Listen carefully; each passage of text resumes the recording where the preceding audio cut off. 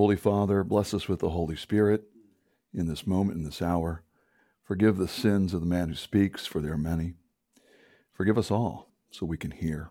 Equip us to hear. Equip me to speak, Holy Spirit, for we have prayed it in Jesus' name. Amen. Welcome to First Presbyterian Church of San Francisco's Sermon Podcast. This is a message from our worship service on Sunday mornings in downtown San Francisco. This podcast is a ministry of our church, and we're praying it's useful for you and for the kingdom, for the praise of His glory. Be thou my wisdom, and thou my true word. I ever with thee, and thou with me, Lord. The scripture for today is from John chapter 16, verses 4 through 15. I did not say these things to you from the beginning, because I was with you. But now I am going to him who sent me, and none of you asks me, where are you going? But because I have said these things to you, sorrow has filled your heart. Nevertheless, I tell you the truth. It is to your advantage that I go away. For if I do not go away, the Helper will not come to you. But if I go, I will send him to you. And when he comes, he will convict the world concerning sin and righteousness and judgment. Concerning sin, because they do not believe in me. Concerning righteousness, because I go to the Father, and you will see me no longer. Concerning judgment, because the ruler of this world is judged. I still have many things to say to you, but you cannot bear them now. When the Spirit of truth comes, he will guide you into all the truth, for he will not speak on his own authority, but whatever he hears he will speak, and he will declare to you the things that are to come. He will glorify me, for he will take what is mine and declare it to you. All that the Father has is mine. Therefore, I said that he will take what is mine and declare it to you. This is the word of the Lord. Thanks be to God. I think with the end of the Star Wars trilogy of trilogies, I'm sure there's a word for it. The trilogy of trilogies, I've been kind of encouraged. I thought I should go back. I don't know why I thought that. I thought maybe there's something I missed. Maybe if I could revisit the saga again, it will redeem itself yet again. And it didn't. But that's fine, especially the first trilogy. I'm always kind of grumbling. But visually, the first of the movies are stunning. They really went all out, and they paint something that I'm kind of a science fiction geek, and they really paint a beautiful picture. Coruscant is a planet that's an entire city. It's an entire city. And actually, that's Balrog from Isaac Asimov, if you know Asimov's Trantor and the Foundation trilogy. This idea of the hub of a galactic empire being an entire city. And the CGI is just phenomenal. And I remember, and it's kind of exciting to watch. You see, and one of the things you see, and one of the things that's constantly a part of the story are these flying ships everywhere. And in fact, I noticed this very, very. There's an orderly traffic going on in the skies. I don't even remember this, but there'll be lanes of all these sky ships. I guess all these different kinds of spacecraft, etc., are all flying orderly fashion in different lanes across the sky, and it's just kind of amazing. But at the same time as I was watching that, I happened to be watching some of that PBS Space Time I keep telling you all about. I think you should all PBS stuff, and that they're producing this scientific stuff they're producing on YouTube. And battery technology is nascent. It's on the edge of maybe being amazing. Where portable energy will be a thing that's immediately available, inexhaustible. Portable energy. It's kind of a dream, because if we can do that, then the Star Wars image of this galaxy far away, far ago, but really a long time ago, but it's obviously a future vision as well. But the image you don't realize when you're watching it is that the premise of that activity, the fact that the heroes jump into a little ship and never check to see if the fuel is full. They never have to. They never have to worry if they have enough fuel or enough energy to get somewhere. The premise is inexhaustible energy. Inexhaustible, constant, available energy. And that is quite a fantasy. It really is. It's not something we ever could really hope for. Or if we can, it's just far, far in the future.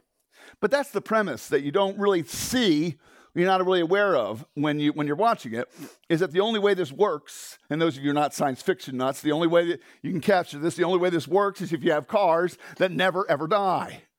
And you have vehicles and machines that have inexhaustible energy. You never see R2-D2 plugged into anything, do you? It's just inexhaustible energy. Now, that's a fantasy for the world. This odd way, this odd twist, and this odd reality in the premise of our faith is just such an energy in a person called the Holy Spirit. And in fact, it just occurs to me that the fantasy and the yearning is for something that you never have to worry about running out. You never have to be concerned that it won't be there. You never have to worry that it won't start in some sense, that your life won't start. And we have that. We have that on display. We have that as a trust to us in the Holy Spirit. And there's a sense, this is that the reality that George Lucas articulates and we yearn for is already being made present and for us and available. And I want to get excited about it. I want to talk about the Holy Spirit. I want to know the Holy Spirit. I want His work to be the work that I'm stewarding, that we're stewarding, that's happening in me as I'm talking and walking back and forth, and it's happening in you as you're listening and digesting and trying to understand what this nut's talking about. The Holy Spirit be present. Now, it's funny because in the Christian tradition and in the Christian story and in the Christian culture, we tend to seem divide over this question. Well, we're Presbyterians, so what are we talking about the Holy Spirit for, right? That's the proper domain or the proper purview or the proper kind of emphasis of a different part of the faith. Maybe it's charismatics, or as some of us will call them, the charismaniacs, and their desire to constantly be filled with the Spirit and talk about the Spirit. But what a shame that we would even think that way. What a terrible travesty has happened. Something has happened even in my tradition that I come out of with its tremendous academic and gifts that has somehow wandered away from a basic mystical present need of an inexhaustible energy to be who I am. Isn't that amazing? I mean, how have we been robbed of that? Well, how do we let somebody come in and steal this jewel? Because in our tradition, sovereignty is everything, right? God is king, and He sovereignly calls, and He sovereignly moves, and He foreordains whatsoever comes to pass. And the fact that I'm here speaking, and the fact that you're sitting and listening, is one of the works of His mere good pleasure, as He works things in accordance with the counsel of His will. Well, who do you think's doing the working? In other words, if we would claim a sovereign God, and we claim in the Presbyterian tradition and Reformed thinking and reach into the Scriptures for a God who orders things and has a work in the world, then we're talking about the sovereignty of the Holy Spirit, aren't we? I mean, isn't that then the basic premise? Isn't that, and in fact, the charismatics or any tradition should have nothing on us. Nothing. We should be the great charismatics, because we believe in the sovereign work of the Holy Spirit is the only way you will have energy for living the Christian life or knowing God. Praise Him. I want to plunge into this. I want this Holy Spirit present. I want to know Him and know how to think about Him. So as we do this, we're here looking at the Holy Spirit. Now, last week, and you can, it's available online, but we looked at this threefold work of the Spirit on sin, righteousness, and judgment. And I think we got great fruit out of it. I thought the Holy Spirit was present last week as we unearthed and kind of opened up these three things. But these three things, in usual Johannine fashion, the author has a wonderful textual intention. He's an careful author, even as he claims to be speaking by the Holy Spirit. And as a careful author, I want you to notice that this threefold conviction, he convicts the world, this threefold conviction then is answered by a threefold declaration. In these few verses here from 13 on, you see he will declare, he will declare, he will declare, you see. And that is actually an art, that's actually a, what I'm trying to say is an intentional structure to the text so that you can see it, so you can recognize it, so you can appreciate it, and you can remember it more clearly. It has a mnemonic gift as well as a comprehensive one. But what I'm interested in here is how this sovereign, kind of planting our feet, planting our minds, planting our hearts on a concept that it is the work of the Spirit that is operative now in the age of the church. It is the work of the Spirit. Look at all the things he does. It is his sovereign work. He will guide. He will speak. He will glorify. He will take. It's all the Holy Spirit. Praise him. You see, that's why I thought it was essential that I stand here in that moment. I don't usually just pray right before somebody else has prayed. I'm not trying to reduplicate and correct Corey's prayers. And I'm not trying to do that. But I'm trying to illustrate and actually living in my heart in a sense that, wait a second, I will not be animated or equipped or able to speak with life if the Holy Spirit is not doing that. If I'm not animated by an inexhaustible energy. And you, likewise, as you're sitting there, we'll find this either distracting or confusing or otherwise, if you don't have what? If you're not active, if he's not declaring it to you, it's his work. It's his work we're depending on here. It's his work we're looking for. It's his work we're asking for. And there's this wonderful way that the Holy Spirit is presented to us as sovereign and mighty to save, sovereign and mighty to glorify and lead us and be the one speaking. Praise him. There's a moment here that if we hold on to it, if we grab it, there's a moment of real joy and real freedom for the children of God. He is sovereign and mighty. Wow.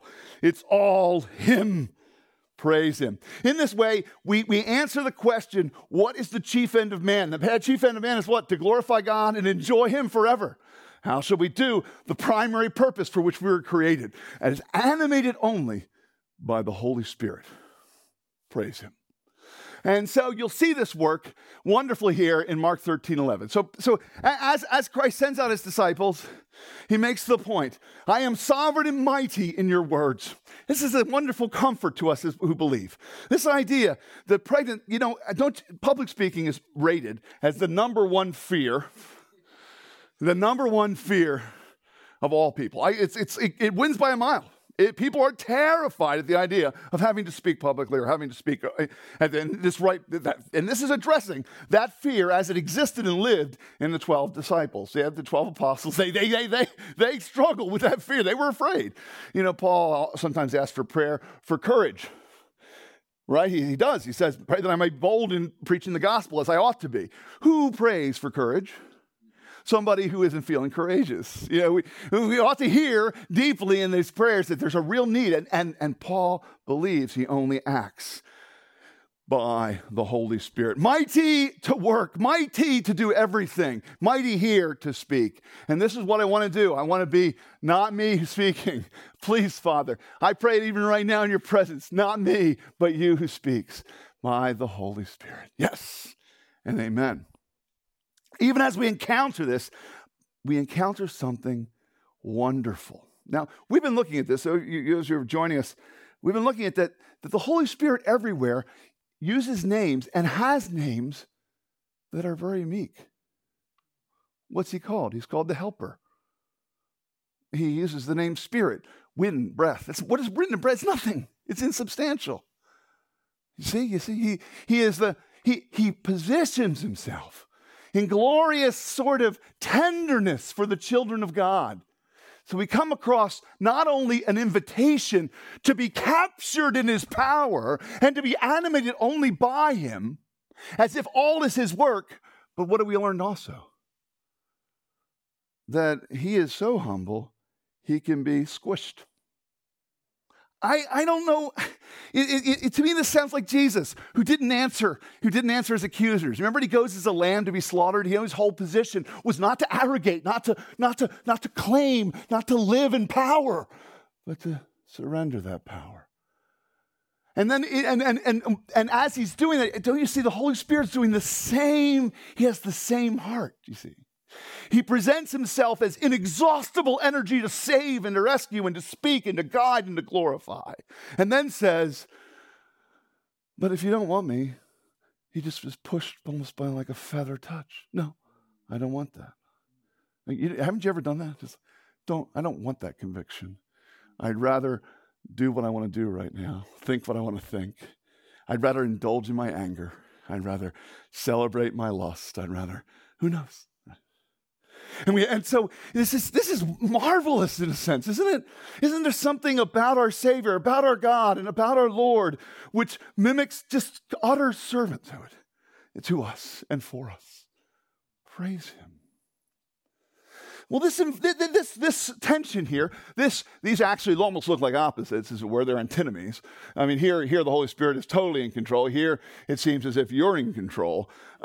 Is really a place we need to live in both senses. Let me put it this way: both of these truths create the same reaction: need for the Spirit.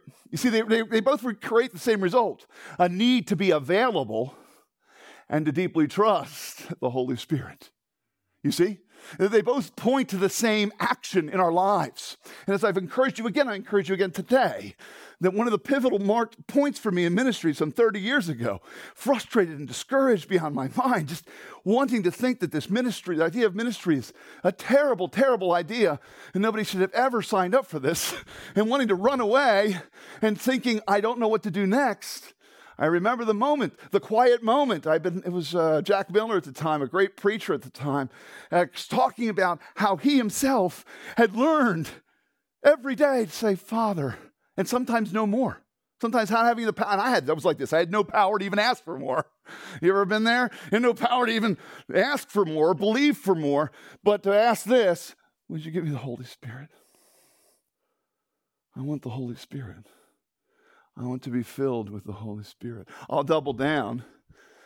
As I grew, that started to build a crescendo. It started to build a new passion in preaching. It started to build a new effectiveness in the pulpit and evangelism that I'd never tasted before. And I'd never understood because I'd always worked so hard in these things, but they never borne fruit. But now it seemed like with the Spirit, things were flowering in ways I couldn't even understand. And where it all looked like hard ground before, it was soft and tender, and things were happening. Why? Because of an availability, a trust, a confidence in the Holy Spirit. Let me push this a step further, how we should react to this. And that is stepping out now. And this is an invitation to step out. Don't quench. Quenching is when we refuse to step out, isn't it? It's refuse to act. But I would say dare to do what is uncomfortable in love and in declaration all around you. Then there are things you don't want to say, or don't want to say to your family, don't want to say at a workplace, don't want to say at lunch, are afraid to say with friends. Look, there's a harsh forbidding in this climate, in this culture, in this city, that you don't give me your religion, or you don't give, but how do we do it? Oh, we're afraid. And sometimes rightly so. But don't you hear it? That's the quenching there, the resisting. What are we being invited into? And where will you see the Spirit? Where will you begin to have the double portion, the overflow, the invasion of His Spirit energizing you? It's when you stop wondering if you want to do the will of God and you simply do the will of God. How many of you go to the Scriptures and you go, well, when I figure out the will of God, and if I see the will of God about my mouth or my heart or my actions or what I do and what I love, and then you think, when I get the data, I'll make a judgment. That's not the way to approach God. It's not the way to approach Christ, and that's not the Holy Spirit. What does the Holy Spirit say? Speak, Lord, for your servant is listening. You see? It's this immediate, trusting, amazing availability that simply doesn't look down to see if the ground's firm anymore, but just looks straight ahead at the Lord and at the vision of Christ and obedience, and simply goes, I will keep walking. I will walk in confidence. because he will be with me to speak. In other words, you need to go and do things you don't want to do and dare to do them. And you know what's going to start happening? Ooh, I can feel it. The unquenching, the untrampling, the unsquishing of the Holy Spirit. For where you will dare in obedience with your mouth and your heart, guess who's going to show up right at that moment? Where you will say and be in a place you didn't think you could be, saying things you didn't think you could say, and you will dare to do it. And I'm telling you, this is one of those moments where it feels like you're stepping out into space, and he's right there. He's right there, firm, available, inexhaustible, for he is the one who declares. Boy, can you hear the conviction about all the times and moments when you have resisted being available and trusting like that? Yeah, I can. I know I can for myself. Just let not be a people who quench the Spirit. I get excited. The Holy Spirit declares. He respond to that tenderness in him, that tenderness that's of him, and that humility with your own humility, right? Let's out-humble the Holy Spirit then. If he will humble himself to be quenched, let's say we will humble ourselves to only be filled and only hope in the filling. Praise him. I want to push you further, because that's that declaring, just kind of getting out in the front. Many of you will go, if you know your theology, if you're well-versed, you'll be like, gosh, Chris, this is pretty basic. And I would respond, it's only basic if you've gotten it and you're out there doing it. But let's go into now 2 questions, the what and the how. The what and the how. Let's go to the what. Right here we have a prophetic utterance of Christ. Now, right here he says, you will guide you. He's talking to the apostles, fitly so, you into all truth. Let's see that the comprehensive concept of truth. For he will not speak on his own authority. Whatever he hears, he'll speak. He's transmitting. He's that transmission point for God's word. And he will declare to you the things that are to come. What's this talking about? Well, it's talking about the rest of the New Testament. What is it talking about? It's talking about Acts, Romans, 1st, 2nd Corinthians, Galatians, Ephesians, Philippians, Colossians, 1st and 2nd Peter, 1st, all of them. That's what it's talking about. It's the promise of something to come. Now, it's very popular in this day to say, I like Jesus, I don't like Paul. And I've heard this before. I've heard it from people who should know better. I like Jesus, I don't like Paul. Paul's a misanthrope, or Paul's this. Or, Jesus is the one I love. Such a distinction the scriptures do not know, and neither does the Holy Spirit. It's a huge mistake. In fact, many of you often wonder, where should I start in the Bible, or how should I start to really get into the scripture? I'll tell you, it's probably a good idea to start with the epistles, with the letters, because they are full of the mind of Christ. There is mind in his heart, and then they're a doorway into all the Old Testament, which is also claims this same claim. Now, what is the claim here? It is the claim of inspiration. When we use that word, the scriptures are inspired, we're using the language of Holy Spirit language. This Holy Spirit's right there, pneustos. In fact, Paul, in his creativity, creates a word that is not recorded anywhere in any of the ancient Greek manuscripts we have across the pagan world. Theopneustos, God's breath, God's Spirit. That's one of the words for the Holy Spirit. It's pneustos, and it's right there in 2 Timothy 3:16. Well, let's talk about the what here. What is this what? First, the what is David himself in the Holy Spirit said, the Lord said to my Lord. I want you to notice 2 things here.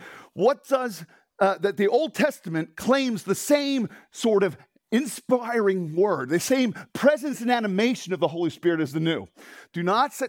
We must learn to hear that all of God's words in the Old Testament are our possession. They're the words of the Spirit. They're the words by the Spirit. Sometimes we will tend to think or tend to imagine or make distinctions that the New Testament's more spiritual than the Old. That's a fable. It's a falsehood. And it robs you. Those kinds of lies rob you of joy. They rob you of life. And so I love this because this is Christ talking. And Christ is now telling us that Christ himself is telling us that when David wrote, how did he write? By the Holy. This is the doctrine of inspiration. The doctrine of the inspiration of the Holy Scripture and its inerrancy, its lack of error, and its possibility of error is gone. What's the second thing that this tells us? That the point of the Scriptures is what? To reveal Jesus. This is about Jesus. The Lord said to my Lord. Christ claims this is a promise about him. And then when we get to 2 Timothy, all Scripture is breathed out by God and profitable for teaching, for rebuke, for reproof, for correction, for training in righteousness. And this is that theopneustos word right here, this God's breath word. What does the Spirit declare? Well, he declares the Bible. He declares the Bible. Let's even move, because often when we talk about the Holy Spirit, we think we're talking about something kind of subjective, maybe a little bit more touchy-feely, a little more emotional, like this is how the Holy Spirit makes me feel, Sometimes we'll say, I felt the Holy Spirit, and we're describing a feeling of joy and rapture and exultation, maybe some ecstatic kind of experience. Amen. I want those things. They're beautiful things. They're gifts from him, right? But that's not only what he does. In fact, those subjective experiences are built on something very what? Objective. Nowhere is that captured more beautifully than 1 Corinthians 14:1.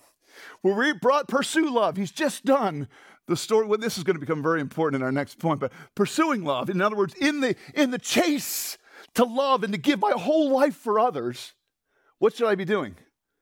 Earnestly desiring, earnestly seeking, earnestly making it a priority. That's what earnest desire is. A number one priority, what? For spiritual gifts.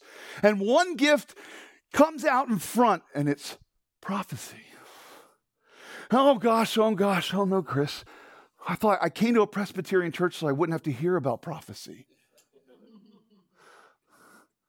But don't you see that what a narrow view that is of this wondrous work of Jesus? Do you know what I'm doing right now? I'm prophesying. Do you know when Gary was sharing the word with me recently, and I was kind of down in the dumps, he was sharing to me hope and in the Lord, and he's quoting script. You know what he's doing? He's prophesying. For prophecy is first and foremost the foretelling of truth. The foretelling of truth, not the foretelling of the future. It is the foretelling. It is the announcement, it is the declaration of truth that we're supposed to earnestly be seeking, you see. And we can be earnestly want if we know our scriptures. All right, so I'm going to come back to something that you probably are tired of pastors telling you. Would you read your Bible, please? No, go further than that. Would you meditate and memorize? Why? Well, we're experiencing this in our study in Romans, where we have decided to not move ahead on a clause, not move ahead on a verse, not move ahead on an idea until we have known what it means for us and why God has thought it. That's how you ought to read Scripture. Because you need God's thinking to replace your thinking.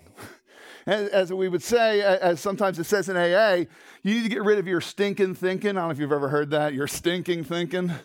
And they're trying to get rid of all the self-abuse or self-hatred that's in you, or there's no forgiveness or fear controls you. That's all called stinking thinking. Well, honestly, 99% of what humanity creates on any given day on the internet is stinking thinking, isn't it? It's just so many ideas and so many different, and the competition of ideas can seem insane. Which way to go? What shall I know? Chris, I get so confused. Settle down. Take a deep breath and seek to think God's thoughts after him. Seek to think the way he thinks. You see, I'm intrigued. And what did we discover in Romans? What did we discover, Corey, this Thursday night? What did we discover in our time in the Word? Oh my goodness. God's thinking isn't like our thinking, is it? God's thoughts are not like our thoughts. They're way above them, as Isaiah tells us. That we are challenged and reinvigorated and reordered in our thinking. And there's freedom and there's life here, guys. There's freedom and life to see. There's like you suddenly see things as they really are. You start to identify, oh my goodness, I get it. Well, the second part of that is don't go to the Scripture without crying out for the Holy Spirit. How many of you like writer interviews or director interviews? It's kind of fun to watch George Lucas's commentary, on what he created in Star Wars, right? And because when we go to the author and we listen to the author and we listen to the writer, we discover, there's this intention and that intention and this purpose and this idea was influencing him. Well, what is the Holy Spirit but the writer saying, hey, You want access to the writer? Ask for me when you go to your Bible. Your Bible, for many of you, has seemed forbidding and inaccessible. That somehow ideas that don't translate to you from a different culture in a different time. And certainly, it has some of those qualities. It's one of the reasons why we come here, where we come to seek people for whom the Holy Spirit is working in a way that He doesn't always work in us. But let me tell you something. In our Bible studies are a great example, and I guess this is an advertisement for you to hasten on down to my house or to Corey's and do this, is because what we have discovered, what I have discovered, is I'll be sitting in a study, and Lindsay will be the one who has the insight. And that's what I'm waiting for. Or it'll be Cedric. Cedric's one of our new believers, and that boy has more insight into the Bible than most preachers. How? He's only been a Christian for a year because all he does is read the Word. And if you ever get his texts, that's all he does is send you Bible passages. And it's kind of funny. Whenever he doesn't send a Bible passage, I'm not as fed by it. I'm always like, that's okay. But every time it's a word from the Lord, every time it's a little section of Scripture, you know what? It's life. As it's bringing life to Him. I think it's in Psalm 119, the poet says, I am wiser than all my teachers. You can be wiser than all your teachers, wiser than me. If you're available to the Spirit, to the writer, and ask the writer to give you the inside scoop on that truth and apply that truth to you. You see, we both need to understand. Remember, understanding is faith's reward by the Holy Spirit. Augustine wrote that. Understanding is faith's reward. When you have faith, understanding follows. But what? Only by the Holy Spirit. If you seek a reward today, then as you're sitting there, ask for the Holy Spirit to take these truths and seal them to you and explain them. He will do better than me. Praise Him. He'll do so far much better than me. And He will make available this truth to you. Trust Him. Pray for His presence and His work. Well, we are here, and I am here, and I'm hoping to think God's thoughts after Him. What the power of memorization means is, in one sense, is why I know many of us are slow to memorize because we just say it's so hard to do and so difficult. And it can be difficult, but it's just another example of how wild and untamed our minds are and how much we need other thinking. Because many of us are able to sing whole songs by Maroon 5 or others unerringly without missing a beat or a syllable, and yet we don't know our scriptures. And so you see there's a battle going on for your mind and heart here, a battle for your thinking, a battle for how you feel about sex or how you feel about money or how you feel about success or how you feel about your own worth. And it's being waged in media. It's being waged everywhere. People want to capture your thinking. Let your every thought you have be captured by Jesus and the Holy Spirit, you see. Let it be captured by it. And you will experience a new thinking. You will begin to think God's thoughts after Him. And you will be a bit surprised at what you start thinking. Man, interview with the writer. The Spirit will come, and He will come. He will come. So that's what He does. He does the Bible. Boy, it didn't really sound all that cool, did it? It wasn't all that, now I'm going to get the Holy Spirit. I'm going to have some sort of special dynamic gift. I want to, whatever. It's so ordinary. And that makes it beautiful, because don't you feel just kind of ordinary? I know I do.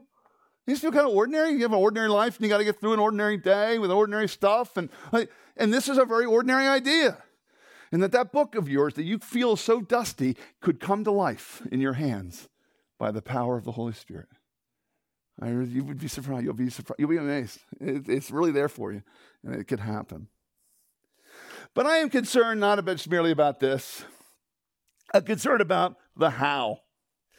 I went to Wheaton College, and in Wheaton, that was my first exposure to broad evangelicalism. I had come to faith out of a family that was riddled with drugs and everything like that, and all sorts of wickedness. So when I came to Wheaton, I was thinking I was going to come into the kingdom. Well, I'll tell you a whole question about what happened to there. But I was in for a little surprise, let's put it that way. But one of the things I learned is if you knew your Bible and you knew the truth, you could really beat people up with it. You could win you demolish people. Man, come takers, I would love it. I love it somebody come to me because I could beat them. because I'd been well trained. I had learned my catechisms. I had read Berkhoff systematics and others. I was able to be articulate, and I was terrifying. It's small wonder I never led anybody to Christ. Small wonder I never had any persuasive victory of grace with anybody in my life. Why? Because to me, these were ideas that I could win with. You know? Come again? Ego. Thank you. Thank you. A word aptly spoken is like apples of gold and settings of silver. And that is a good description of me. Pure ego. But look how tender Jesus is. You see, he has a lot of things to say. There's a lot. He could say so much, but what does he say? You cannot bear them now. That is that's the Holy, that's tenderness. And you know, it's funny. There's a bunch of things I'm saying right now, and there's some of them you can't bear. And you won't even hear them, in a sense. You aren't even ready to hear them. You know? And what we need is the Holy Spirit to really invade at that moment so that we are able to hear. And let me give you a great example of this, one of those beautiful texts in it. It's the calling of Ezekiel. So Ezekiel gets called, and whenever Ezekiel gets called by God or encounters God, he's just seeing this vision of glory where God and the wheels and the eyes, and it's the trippiest part of the whole Bible. This Ephesians 1, it feels like somebody's on acid. It really does.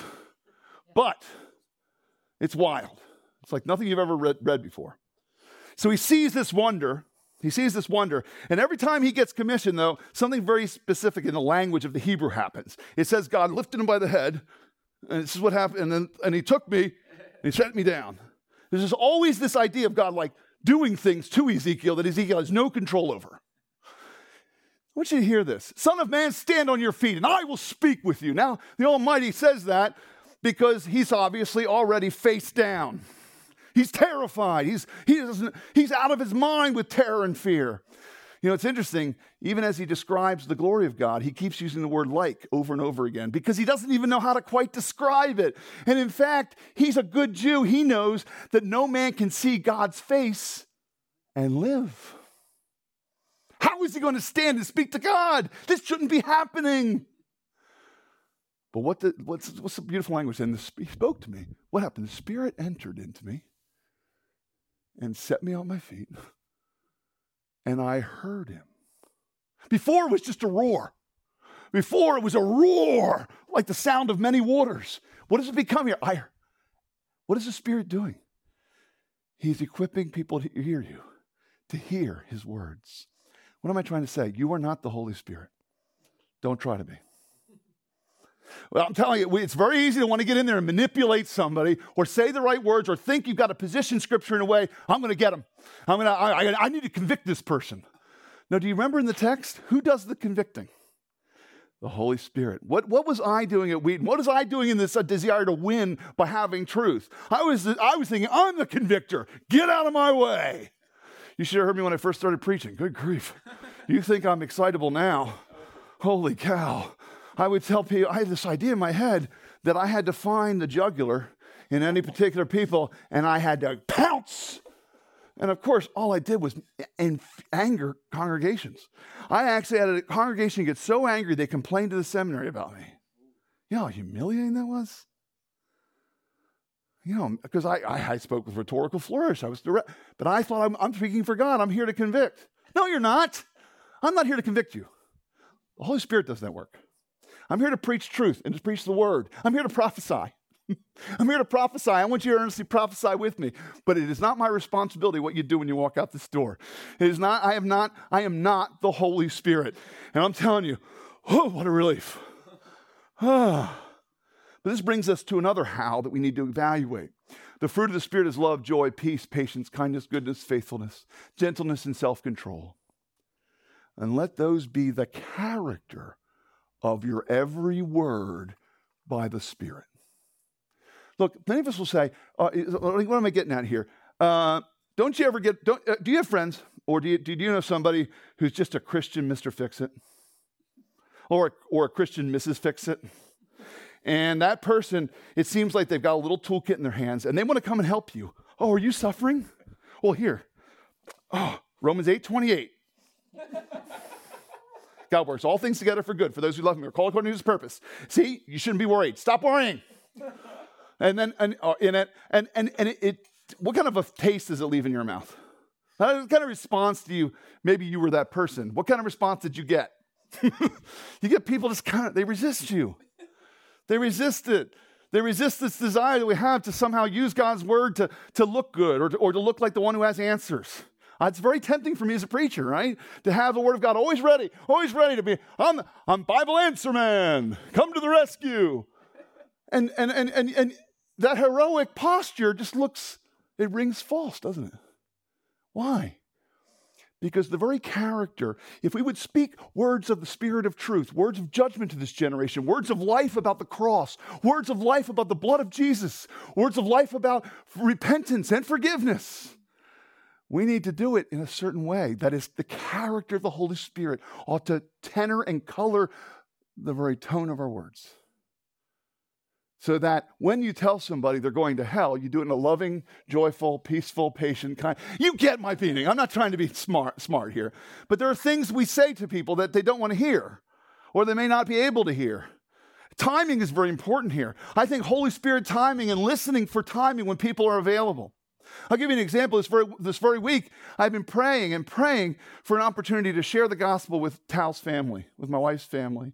And I don't know always how to do it because they don't seem interested. So I just cast seed out, and just nothing ever happens.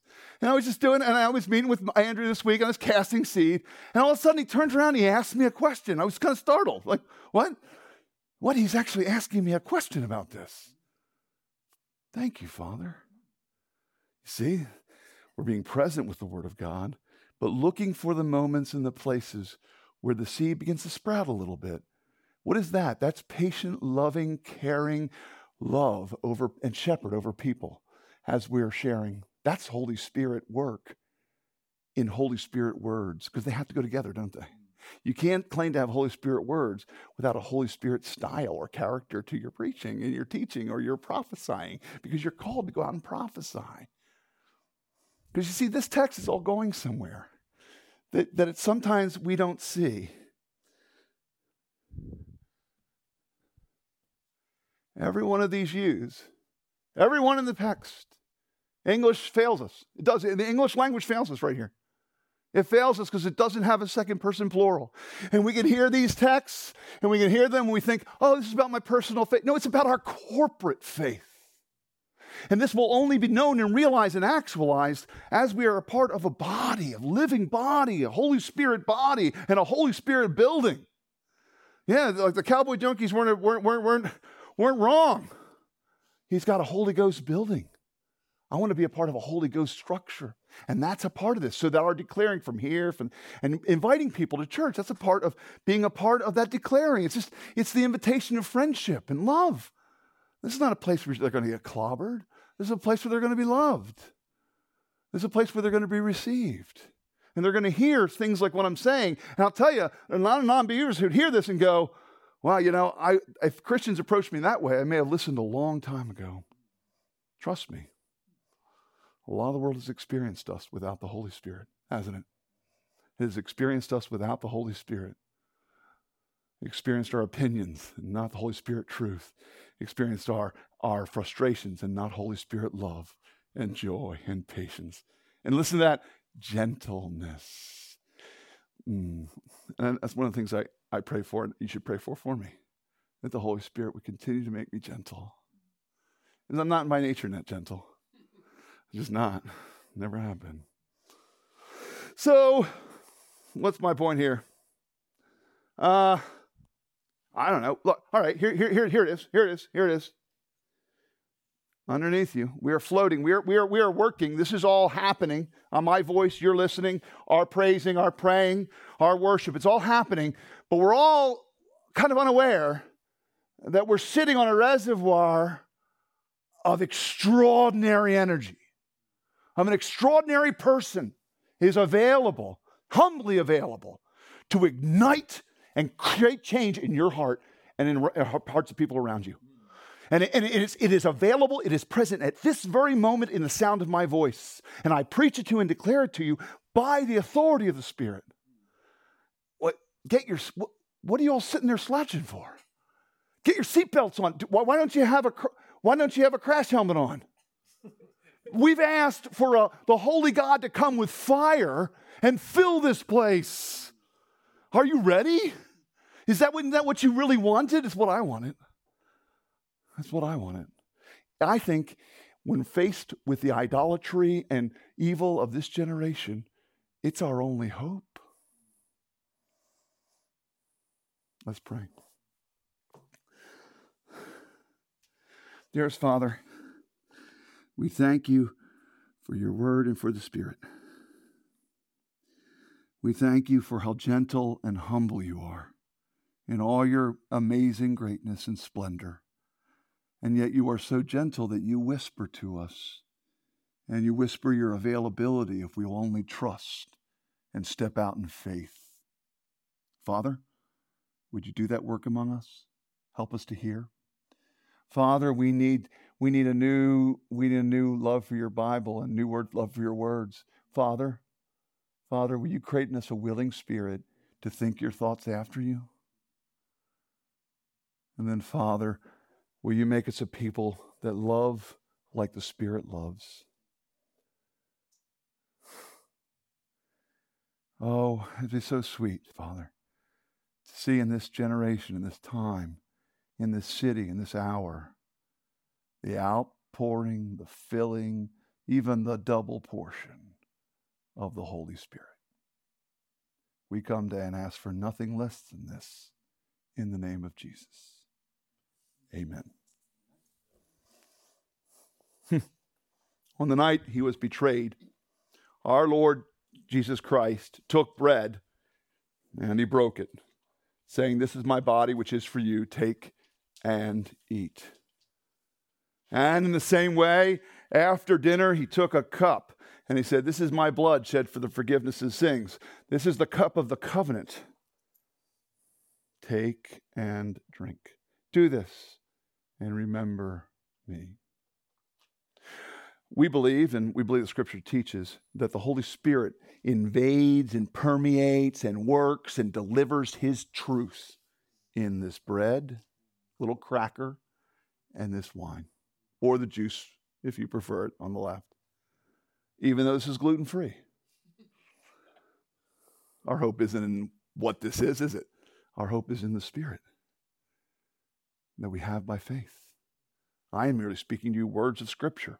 And this is one of those tender places where you get to feel how real it is. Right? You get to taste it. You get to know that God is this real and the Spirit is this real. And He would actually invade our flesh. And like this will become my fingers and toes and hair. Let the Holy Spirit become your life and being. So this table's open. Who is this table open to? Every sinner whose faith and hope is in Jesus Christ to make them a saint. Every sinner who says, "I'm a sinner and God is a lover and I have the Holy Spirit by Jesus and He gives me Jesus." This is your table then. And I want you know what? We should be like a race. We should be trying to get me to that table. Because this is why we do it every week. So we get to take home how immediate and applicable this is. But let me forbid you too. I just opened a door that no man can shut. Well, let me shut a door that no man can open. If you think you're a good person, this isn't your table. See, if you think you're a good woman, or you imagine you're a good man, your imagination has robbed you of the Holy Spirit. The Holy Spirit reveals us for what we are, and then tells us what we have in Him. So good people are barred from the table, and sinners are welcome. Isn't that a wonderful story? Isn't that the story that may the Holy Spirit equip us to always hear it, and many more to hear it, in Jesus' name. Some of you may be skeptics, and when I talk about the Holy Spirit and this holy God who can penetrate and move in the will of man, well, I would say if you're a skeptic, I dare you. I dare you to ask the Holy Spirit and see what happens. You may be quite surprised. All right, so let us, right now we're going to worship in this meal, and then we'll be done. Let's please stand. We're going to proclaim the mystery of faith, and then we are going to proclaim the Apostles' Creed. We do ask you to assent to the Apostles' Creed as events happening in space and time. These are not myths. That's how we receive and believe them, and we ask you to believe that too if you come, guests included. And we're going to do the mystery of faith, then the Apostles' Creed. Then we're going to, as we're singing Be Thou My Vision, which is such a beautiful.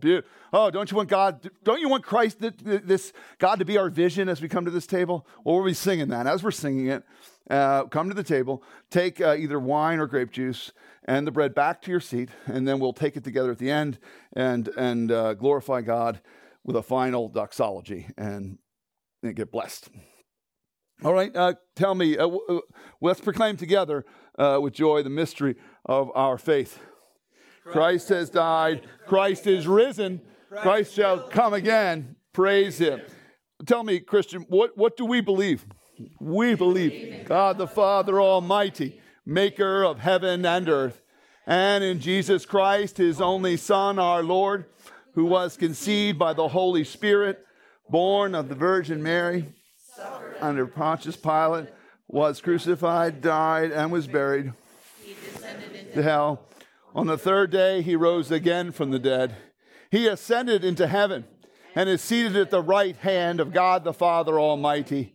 From there, he shall come to judge the living and the dead. We believe in the Holy Spirit, the Holy Catholic Church, the communion of saints, the forgiveness of sins, the resurrection of the body, and the life everlasting. Amen.